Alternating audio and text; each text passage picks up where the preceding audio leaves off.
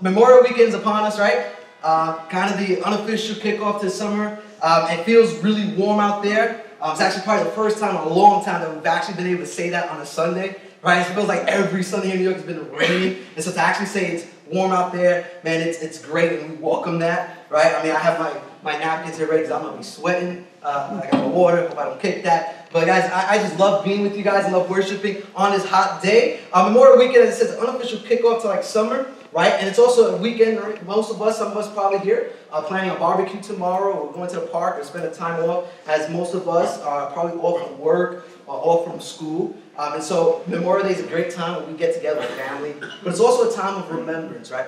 It's a time when we remember our fallen heroes, those who have sacrificed, made the great sacrifice of giving their lives for our freedom. It's a time when we remember the families of those who've also sacrificed so much, right, for our freedom. Freedom. Freedom. This is a word that has just such great meaning. It carries with it such great emotion, right? This word freedom, where we reflect on the cherished liberties that we have and we enjoy. Freedom. Something that so many have fought for, so many fight for today so that we can enjoy. And while our fight for freedom it still goes on today in our country, there's a fight for freedom that we no longer need to fight. And this is the fight I'm talking about. It's a battle that's already been won. It's a freedom for our souls that's already been done and already been won on the cross by one person, Jesus Christ. And so, but while we have this freedom, today we see in our word and we see it in our lives, right, all around us, that there's still many of us and many people who seek to take that freedom away. We're talking about false teaching. We're talking about fake news. And that's the series we're in, right? It's called Fake News. It's this danger that is for us today, but it's not something new, right? In fact, we're looking at that in the book of Galatians, right? How fake news that has kind of made its way into the church from the very beginning of the church's existence, that is out there to do what? To distort the truth. To take the truth of the gospel and kind of make it something that it isn't, something that it never was. And so we're looking at Paul kind of going at now the church of Galatia. And so last week we continued this series, and we learned in chapter 1 as we wrapped it up that the church in Galatia is falling into this deep trouble, this deep issue of going into quickly deserting and abandoning the teachings of the Apostle Paul and believing this false gospel. And so we said Paul loved the church of Galatians, right? In fact, we can say Paul was sort of like the spiritual father for these churches at Galatia, right? And he's credited for planting the majority of the churches there. And so he writes this letter with great love, a deep affection for the people at the churches in Galatia. And he's talking to them, he's writing this letter to answer some specific problems that have made its way into the church. You heard in chapter 1 in Galatians that it's quickly, Paul's amazed at how quickly they've abandoned the teaching that they've heard from Paul, and that they began to believe the distorted gospel. And so Paul in verses 6 through 8 in chapter 1, just to catch us up, responds in a very direct way. He says this in verse 6 through 8 in chapter 1. He says, I am amazed that you are so quickly turning away from him who called you by the grace of Christ, and are turning to a different gospel. But not that there is another gospel, but there are some of you who are troubling you and want to distort the gospel of Christ. In verse 8, but even if we or an angel from heaven should preach to you a gospel contrary to what we have preached to you, he says a curse beyond you. See, clearly this is not something that Paul was taking lightly. It's not something that you and I here sitting today need to take lightly. Brothers and sisters here with us today, the gospel of Christ is a beautiful gift. It's good news. It's the good news that we need to share as is. And so as Danny prayed for us, man, that we would go into today's word just vulnerable and ready for God to work, right, to hear the true gospel preached. Are you guys with me on that this morning? I'm glad I see some heads shaking up and down, so that's good. So last week we wrapped up chapter 1 of Paul's letter, and we looked at this last week, the power of God to transform anyone. Like anyone, right? His power to transform anyone. We looked at the life of Paul, and we said, man, Paul was this murderer of Christians, but then he becomes this missionary of the gospel of Christ. And we looked at this amazing transformation in his life. Chapter 1 ends this way. He said, they simply kept hearing, he who formerly persecuted us now preaches the faith he once tried to destroy. And their response to that in verse 24 was they glorified God because of it. So last week, Danny, I got to listen to his sermon. Last week, Danny told us his greatest prayer for you guys, right? The greatest prayer that he has for his church, for those who God has trusted him to shepherd. You guys remember the prayer? His greatest prayer was this, is that one day we will receive a knock on our door. We'll open it up and we'll see the publishing clearinghouse holding those huge checks worth $25,000 a month. Right? That was his prayer for us. And I was like, man, praise God. Thank you, Danny. I received that one. It wasn't, right? It wasn't. Even though, like, you guys don't know if you were, I wasn't here last week. My family and I were invited to preach and to worship in Park Slope. And so when I heard that, if you would have asked me what was Danny's greatest prayer for me, my wife said he's my BFF. So, like, his greatest prayer for me would definitely be that. That's what I would hope. But it wasn't, right? All kidding aside, his greatest prayer for you and I, for all those that God has called him to shepherd, is that we would experience a radical change of heart. That's beautiful, guys. That's a beautiful prayer, and it's good for you to know that your pastor's heart is praying, man, more than you, that job that you've been praying for. We will pray hard for that. More than, sicknesses and healing to take place in your lives. More than relationships to be restored, though we pray for that. Our greatest prayer for you guys and for us is that we will experience a radical change in heart. And I believe that was Paul's prayer for the church as well in Galatia. That the gospel preached to them will produce in them a radical change of heart. And that's why he wrote this letter, to defend the gospel that he preached to them. And today I want us to continue looking at that letter. We're going to be in chapter 2 again of Galatians. So if you have your Bibles, this is the point where you can go ahead and open it up. We're going to read from verses 1 to 5 today. If you don't have your Bibles, you heard Danny mention earlier, don't worry. Inside your bulletins, you should find your notes. And so we love to kind of keep you engaged. And if you want to follow along, we love taking notes. We made that a little bit easier for you. You have some fill in the blanks. Go ahead and follow along that way. Some of the scriptures will also be on the screen behind me. So I'm going to go ahead and I'm going to read Galatians 2, verses 1 through 5 for us. And so Galatians 2, chapter 2, verse 1 opens up this way. It says, "Then after 14 years, I went up again to Jerusalem with Barnabas, taking Titus along also. I went up according to a revelation and presented to them the gospel I preach among the Gentiles, but privately to those recognized as leaders. I wanted to be sure that I was not running and had not been running in vain. But not even Titus, who was with me, was compelled to be circumcised, even though he was a Greek. This matter arose because some false brothers had infiltrated our ranks to spy on the freedom we have in Christ Jesus in order to enslave us. But we did not give up and submit to these people for even a moment, so that the truth of the gospel would be preserved for you." So we're told here that this isn't Paul's first trip to Jerusalem. Scholars go back and forth where exactly this trip took place, and I don't want us to kind of get tripped up or hang up on that there. But what I want us to examine is, why is it so significant that Paul goes to Jerusalem in the first place? Remember that Paul's writing right to the church because of this false teaching that began to distort the gospel. We're going to go into what exactly that false teaching is. But he's saying it's coming out of the gospel that is preached supposedly from the church leaders in Jerusalem. And what is this gospel? Again, it's the good news that tells us that we are saved by placing our faith in Christ alone. This is the gospel Paul was preaching, right? That is it. That we are saved by faith in Christ alone. There's nothing more, nothing else that you can add to it, nothing else that you should decorate it with. It's all by the grace of God, and we place our faith in the finished work of Christ on the cross. And that's what I titled today's talk, the finished work of Christ. The cross of Jesus was enough, brothers and sisters, was enough, and it is enough. And Paul said, I preach that gospel to you. And so in our text, he goes up to Jerusalem, and he goes where the leaders of the early church were. And he goes to make sure of this, not to make sure that he got it right. You see, Paul says, man, I received this gospel, not from man, but by revelation, right, from Jesus Christ. So I'm not going up to Jerusalem to make sure I got it right. But I want to make sure I'm not running in vain, that this gospel has not been distorted by the leaders in Jerusalem, that it is being preached faithfully. And so Paul goes to Jerusalem.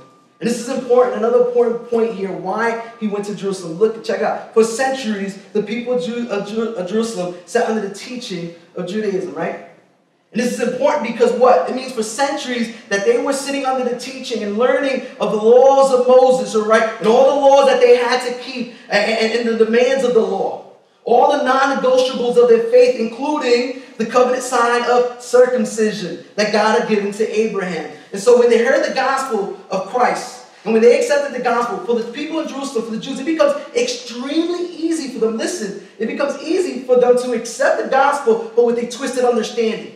This was the twisted understanding that they so easily fell into like this. Man, of course, Jesus came to save us, right? Because we're the chosen people of God. And so Jesus, of course, comes to save us. And why did he come to save us? Because we're the chosen people of God, because we are Jews. And we demonstrate that we are Jews and God's chosen people through two things: the circumcision of the flesh and through the keeping of God's law. And so Paul knew that this teaching that was attempting to lead many people astray took root in Jerusalem. And so it becomes very important that he goes up to check things out up in Jerusalem. And so this leads us to the first point that I want us to make today. We have 4 today. And so the first point is this: know the true gospel. If you have your notes and you want to take, that's the first point. You can fill in the blank. Know the true gospel. Let me ask you this question: how easily are you misled? How easily are you and I misled? You see, there are so many thoughts and beliefs and ideologies. There's so much out of this world that's competing, right, for our attention, that it becomes easy for us to just get lost in all the noise and to begin to believe a twisted gospel, a totally different gospel than that is taught in the Word of God. And this was extremely easy for the early church, especially for the Jewish believers. To the Jew, the teaching of the Messiah coming to save applied only to them. The thought of a Gentile, a non-Jew being saved was, whoa, way out of this world. Right? The thought of a non-Jew being saved, that salvation extends to all people, including those who are not Jewish, was totally out of this world for them. It's something that they did not immediately grasp, and it didn't sit well with them. And so as they began to be blind, their minds blown in Acts 15, if you want to do extra homework and read that, you can kind of read this kind of going back and forth. And when they finally come to realize, man, yes, God saves non-Jewish people, like the Gentiles are saved through Jesus, they began to kind of twist it a little bit and say, man, okay, all right, so a Gentile can be saved by the work of Christ, but this is what we believe this, that they can be saved by the work of Christ, yes, but once they become a Jew. If they're going to be saved, then they need to become a Jew as well. And this is going to be shown by keeping the law of Moses, keeping it to the T, and through circumcision. So yes, brothers, you can cover your ears. You don't want to hear this. The teaching was that for you to become a Christian, to be truly saved, was that you must also be circumcised in the flesh. See, this practice of circumcision was instituted, I'm getting very uncomfortable, was instituted by God as a means of setting his people apart, right? And we can read of it in Genesis chapter 17, verses 10 to 11. God is telling to Abraham, this is my covenant between me and you and your offspring after you, which you are to keep. Every one of your males must be circumcised. You must circumcise the flesh of your foreskin to serve as a sign of the covenant between me and you. And so for the Jew at this point, there was no going around circumcision. So when the Jews learned that Gentiles can be saved by the work of Jesus, they immediately say, yes, become a Jew first, be circumcised, and then you can welcome into the family of God. This distorted view was that a Gentile must become a Jew now and obey everything that they've obeyed. And so what was being done here? Guys, I think it's the same thing that's being done today. Even in our churches. Now, of course, thank God, not the extremes of requirement of circumcision, but through many other additions that we add up to the finished work of Christ. It's this: if you do this first, if you give to this charity, if you dress this way, believe this certain doctrine, if you pray this type of prayer, if you become a member of this church, right? If you give up your secular dream of what is a successful career to, give that up, go into the ministry. If you stop listening to this type of music or you do all that, once you do this, you sprinkle in a little bit of Jesus and you're saved, right? Some of us know this way too well, what I'm talking about. And sadly, some of us have come out of this false teaching of the gospel. And I want to speak to those who are visiting us today. Man, this is not the gospel of Christ. The true gospel is this. It's on the board. 1 Corinthians 15. It's in your notes as well. Verse 3 and 4. It says, for I passed on to you as most important what I also received. It's the gospel that Christ died for our sins according to the scriptures, that he was buried, that he was raised on the third day according to the scriptures. It is all the finished work of Jesus on the cross, nothing else. Nothing to add to it. Nothing you can take away with this. Jesus and only Jesus. Can we say Jesus and only Jesus? Paul's defending the gospel revealed here. And he's defending it, and he's talking about in chapter 1, verse 12. He says, man, I didn't receive this from a human source. It was something that was not taught to me, but it came by revelation of Jesus Christ. Paul knew the gospel. He was on a mission to preserve it. And we should be on this very same mission. Look at 1 Timothy 4, verse 16 with me. He says this. Paul's talking to his young disciple Timothy. And he says to Timothy, pay close attention to your life and your teaching. Persevere in these things. For in doing this, you will save both yourself and your hearers. Brothers and sisters, we need to know the true gospel. It is going to save you and those we share it with. Number 2 in your notes that I want us to take from today is this. The true gospel is finished work. The true gospel is finished work. This is fantastic news. The fake news trickling into the way of the church was that Jesus wasn't enough. That his work of the cross did not finish it all. It required more from you. You want to be saved? Keep the law of Moses. Be circumcised. This wasn't the gospel that Paul was given. And when he went to Jerusalem, it confirmed that it wasn't the gospel coming out of the church leaders, the apostles themselves. We know this because verse 3, I love it. It says, but not even Titus, who was with me, was compelled to be circumcised, even though he was a Greek. How do we know the apostles were not teaching the same doctrine that has come into the church, that you must be circumcised and keep the law in order to be saved? Paul took with him a test case. Paul takes with him Titus, good old Titus, who's a great brother in the Lord, but he wasn't a Jew, he was a Greek. And so Paul says, man, I'm going to go up there, I'm going to bring Titus along with me. Let's see what they say. So he brings Titus, hey guys, I'm here. But look who else is here, our brother Titus. And he's checking them out, seeing what's going to happen here. What's going to be the response? And we see that that Titus was not compelled to be circumcised. Right? Instead, he was accepted as a brother in Christ. And so Paul's now writing this to the church to tell them and to warn them, listen, the teachings that are coming in your way, that salvation requires more than the work of Jesus Christ, is coming from false brothers. It's false teachers. That is not the teaching that's in alignment with what I've taught you and not in alignment with what the church leaders in Jerusalem are teaching. Because they were probably telling, man, this is coming from the leaders. This is coming from the leaders. You say, no, I went up there. I took Titus with me. They didn't require him to do anything. Like they accepted him as a brother and say, man, I warn you, the teaching that you've accepted or that you're allowing to come into the church is not from God. It's not the teaching that I've taught you. It's not the gospel. It is not the true gospel at all. He says, no, the gospel is finished work. What is finished work? I think the best way we can know what finished work is by hearing Jesus and what he says on the cross himself and what it means to be finished. These are the words of Jesus on the board in John 19. While he hung on the cross, paying the penalty for your sins and my sins. Jesus on the cross, he says this in John 19, verse 28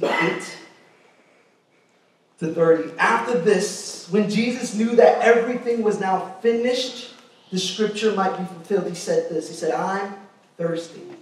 A jar full of sour wine was sitting there, so they fixed a sponge full of sour wine and hyssop branch and held it up to his mouth. When Jesus had received the sour wine, he said, what? It is finished. And bowing his head, he gave up his spirit. Jesus said, what on the cross? It is finished. Let's throw in a little Greek there. The Greek word for the word finished here that's used in Greek to record what Jesus said on the cross is the single Greek word tetelestai. This word tetelestai was used often in the marketplace, right, at that time. And so you would go to the marketplace and you made a purchase, and what was said to you when you made that purchase was tetelestai. Right? This is the same thing as you and I when we go to the store, right? Hopefully when we purchase something, we walk out of there with what? A receipt. What does that receipt say? Man, this is paid, it's purchased, it's done. You gave what you needed, you can walk out of here and say, it's yours, it's been paid, it is done. It is finished. It's proof that you're walking out with an item paid in full. Paid in full. So Jesus is saying, tetelestai means nothing else needs to be done. It is paid in full. When Jesus says it is finished, he's saying it is done. It is paid in full. Nothing else needs to be done. It's already done. It is finished. The true gospel is finished work. So if our debts, brothers and sisters, friends here today, if our debts, our sins have been paid in full by Jesus, we have been given a tremendous gift.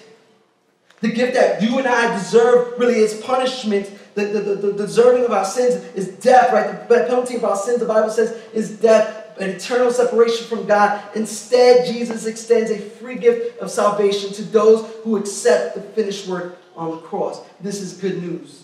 The power of sin and death forever lost for those who place their trust in Christ. This is liberating news. This is freeing news. And this is point 3. The true gospel liberates. This is freedom with no strings attached. By that I mean this freedom is ours without any rules, without any regulations. And this wasn't what the false teachers were proclaiming. Their false gospel did not set you free. What did Paul say in verse 4? Their purpose was to spy on the freedom we have in Christ Jesus in order to what? Enslave us.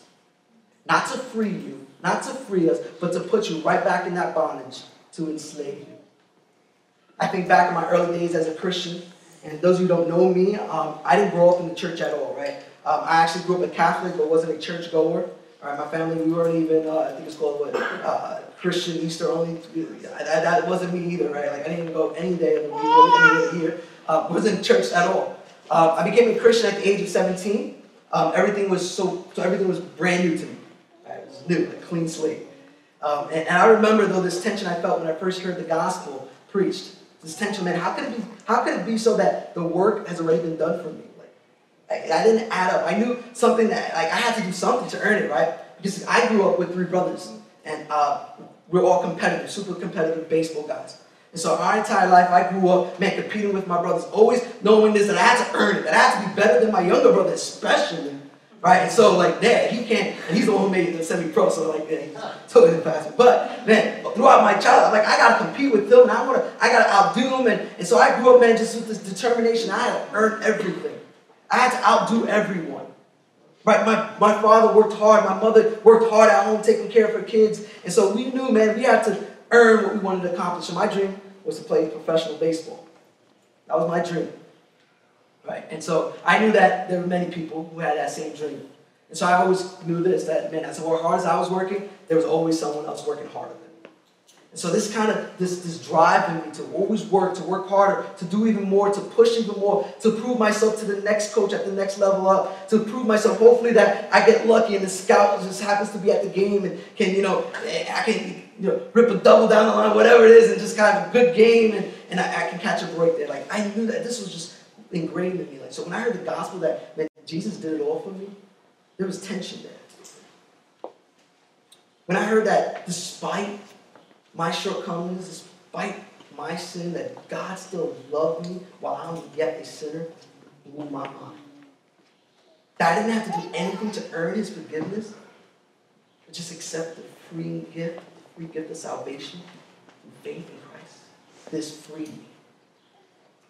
It took some time to accept this, but thank God he opened my eyes and began to work in my heart, and I began to realize that my sin was really true, and that I deserved punishment, but that Jesus was my Savior, and that his work on the cross finished it all and took away the bondage of the sin, of my sin, and that held me enslaved. And so I thank God that today, man, God has worked in my heart. And I remember the joy that I had, right, of being overwhelmed by God's grace and just kind of that joy triumphed all fears, right? Of going to my parents and saying I became a Christian, to going to my teammates and saying I'm a Christian, just freed me.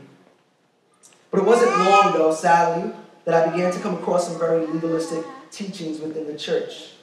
Teachings that weren't there to edify me, to build me up as a young believer at the age of 17, but to just put me right back in bondage. Here's a few examples of some of these teachings.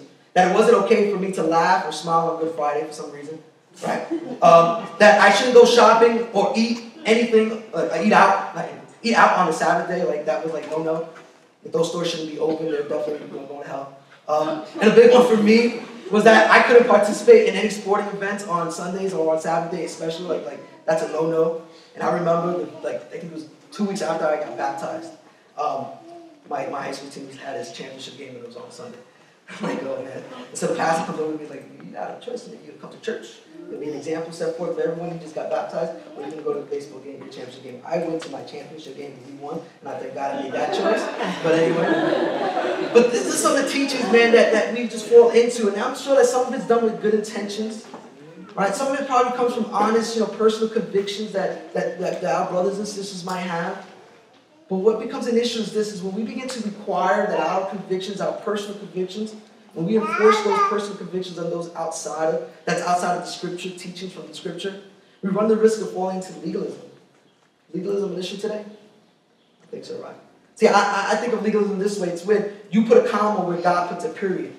It's when Jesus said, "It is finished," period. We say, "It is finished, comma, once you do this." The gospel frees. The gospel liberates. It frees us from the bondage of always trying to live up to God's approval.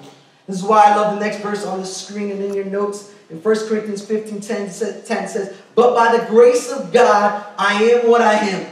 And his grace towards me was not in vain.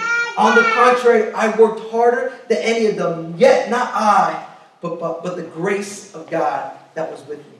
As hard as I work, as hard as we work, it is not I, but the grace of God.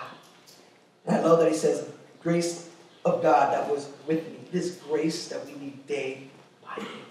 Right? Day by day. Grace that was with me. Free grace of God. And this is freeing. Why? You don't have to live up to the pressures of becoming right with God by our own works. We don't have to worry about working harder than the next brother and sister sitting next to you today here at church. You don't have to worry about working hard. The gospel, the true gospel, liberates. The true gospel frees. And so quickly, our last point today, because we know the true gospel. We know the true gospel is finished work and it frees us, it liberates us. Number 4, stand firm in this true gospel. Stand firm in the true gospel. We're going to look at this verse again a few weeks from now, but I want us to look at Galatians chapter 5 today. Galatians chapter 5 verse 1 says, "For freedom Christ has set us free. Stand firm then, and don't submit again to a yoke of slavery." Stand firm. Swerve Church, stand firm in the true gospel. Let's not waver from the teachings that are found in this word of God, in God's word, the Bible. Never looking to ways to add to it or to take away from God's word. Instead, Hebrews 12:2 right, says, "Let us fix our eyes on Jesus, the perfecter, the author and perfecter of our faith, who for the joy set forth before him endured the cross, scorning its shame." And what he did, he sat down at the right hand of the throne of God. He sat down because it was finished. Jesus is now seated at the right hand of the throne of God because he is to be honored and glorified, as his work on the cross to defeat sin was totally and is totally, completely done. Stand firm in the gospel of Jesus Christ. And if you're here today and you're hearing this gospel for the first time and you want to place your trust and hope in Jesus and the finished work of Jesus, this promise is yours. That by the grace of God, as you place your faith in Christ alone, his saving work on the cross unites you to your heavenly Father. Your sins are forgiven. And it's not forgiven just for today, not just for a moment, but it's forgiven for all time. In closing, let us read Paul's prayer to us. And let Paul's prayer in Ephesians 4 be my prayer for you and for all of us here today. So I'll close our eyes and allow this prayer to be said over us. For this reason, bow my knees before the Father, from whom every family in heaven and on earth is named, that according to the riches of his glory, he may grant you to be strengthened with power through his Spirit in your inner being, so that Christ may dwell in your hearts through faith, that you, being rooted and grounded in love, may have strength to comprehend with all the saints what is the breadth, the length, and height, and depth, and to know the love of Christ that surpasses knowledge, that you may be filled with all the fullness of God.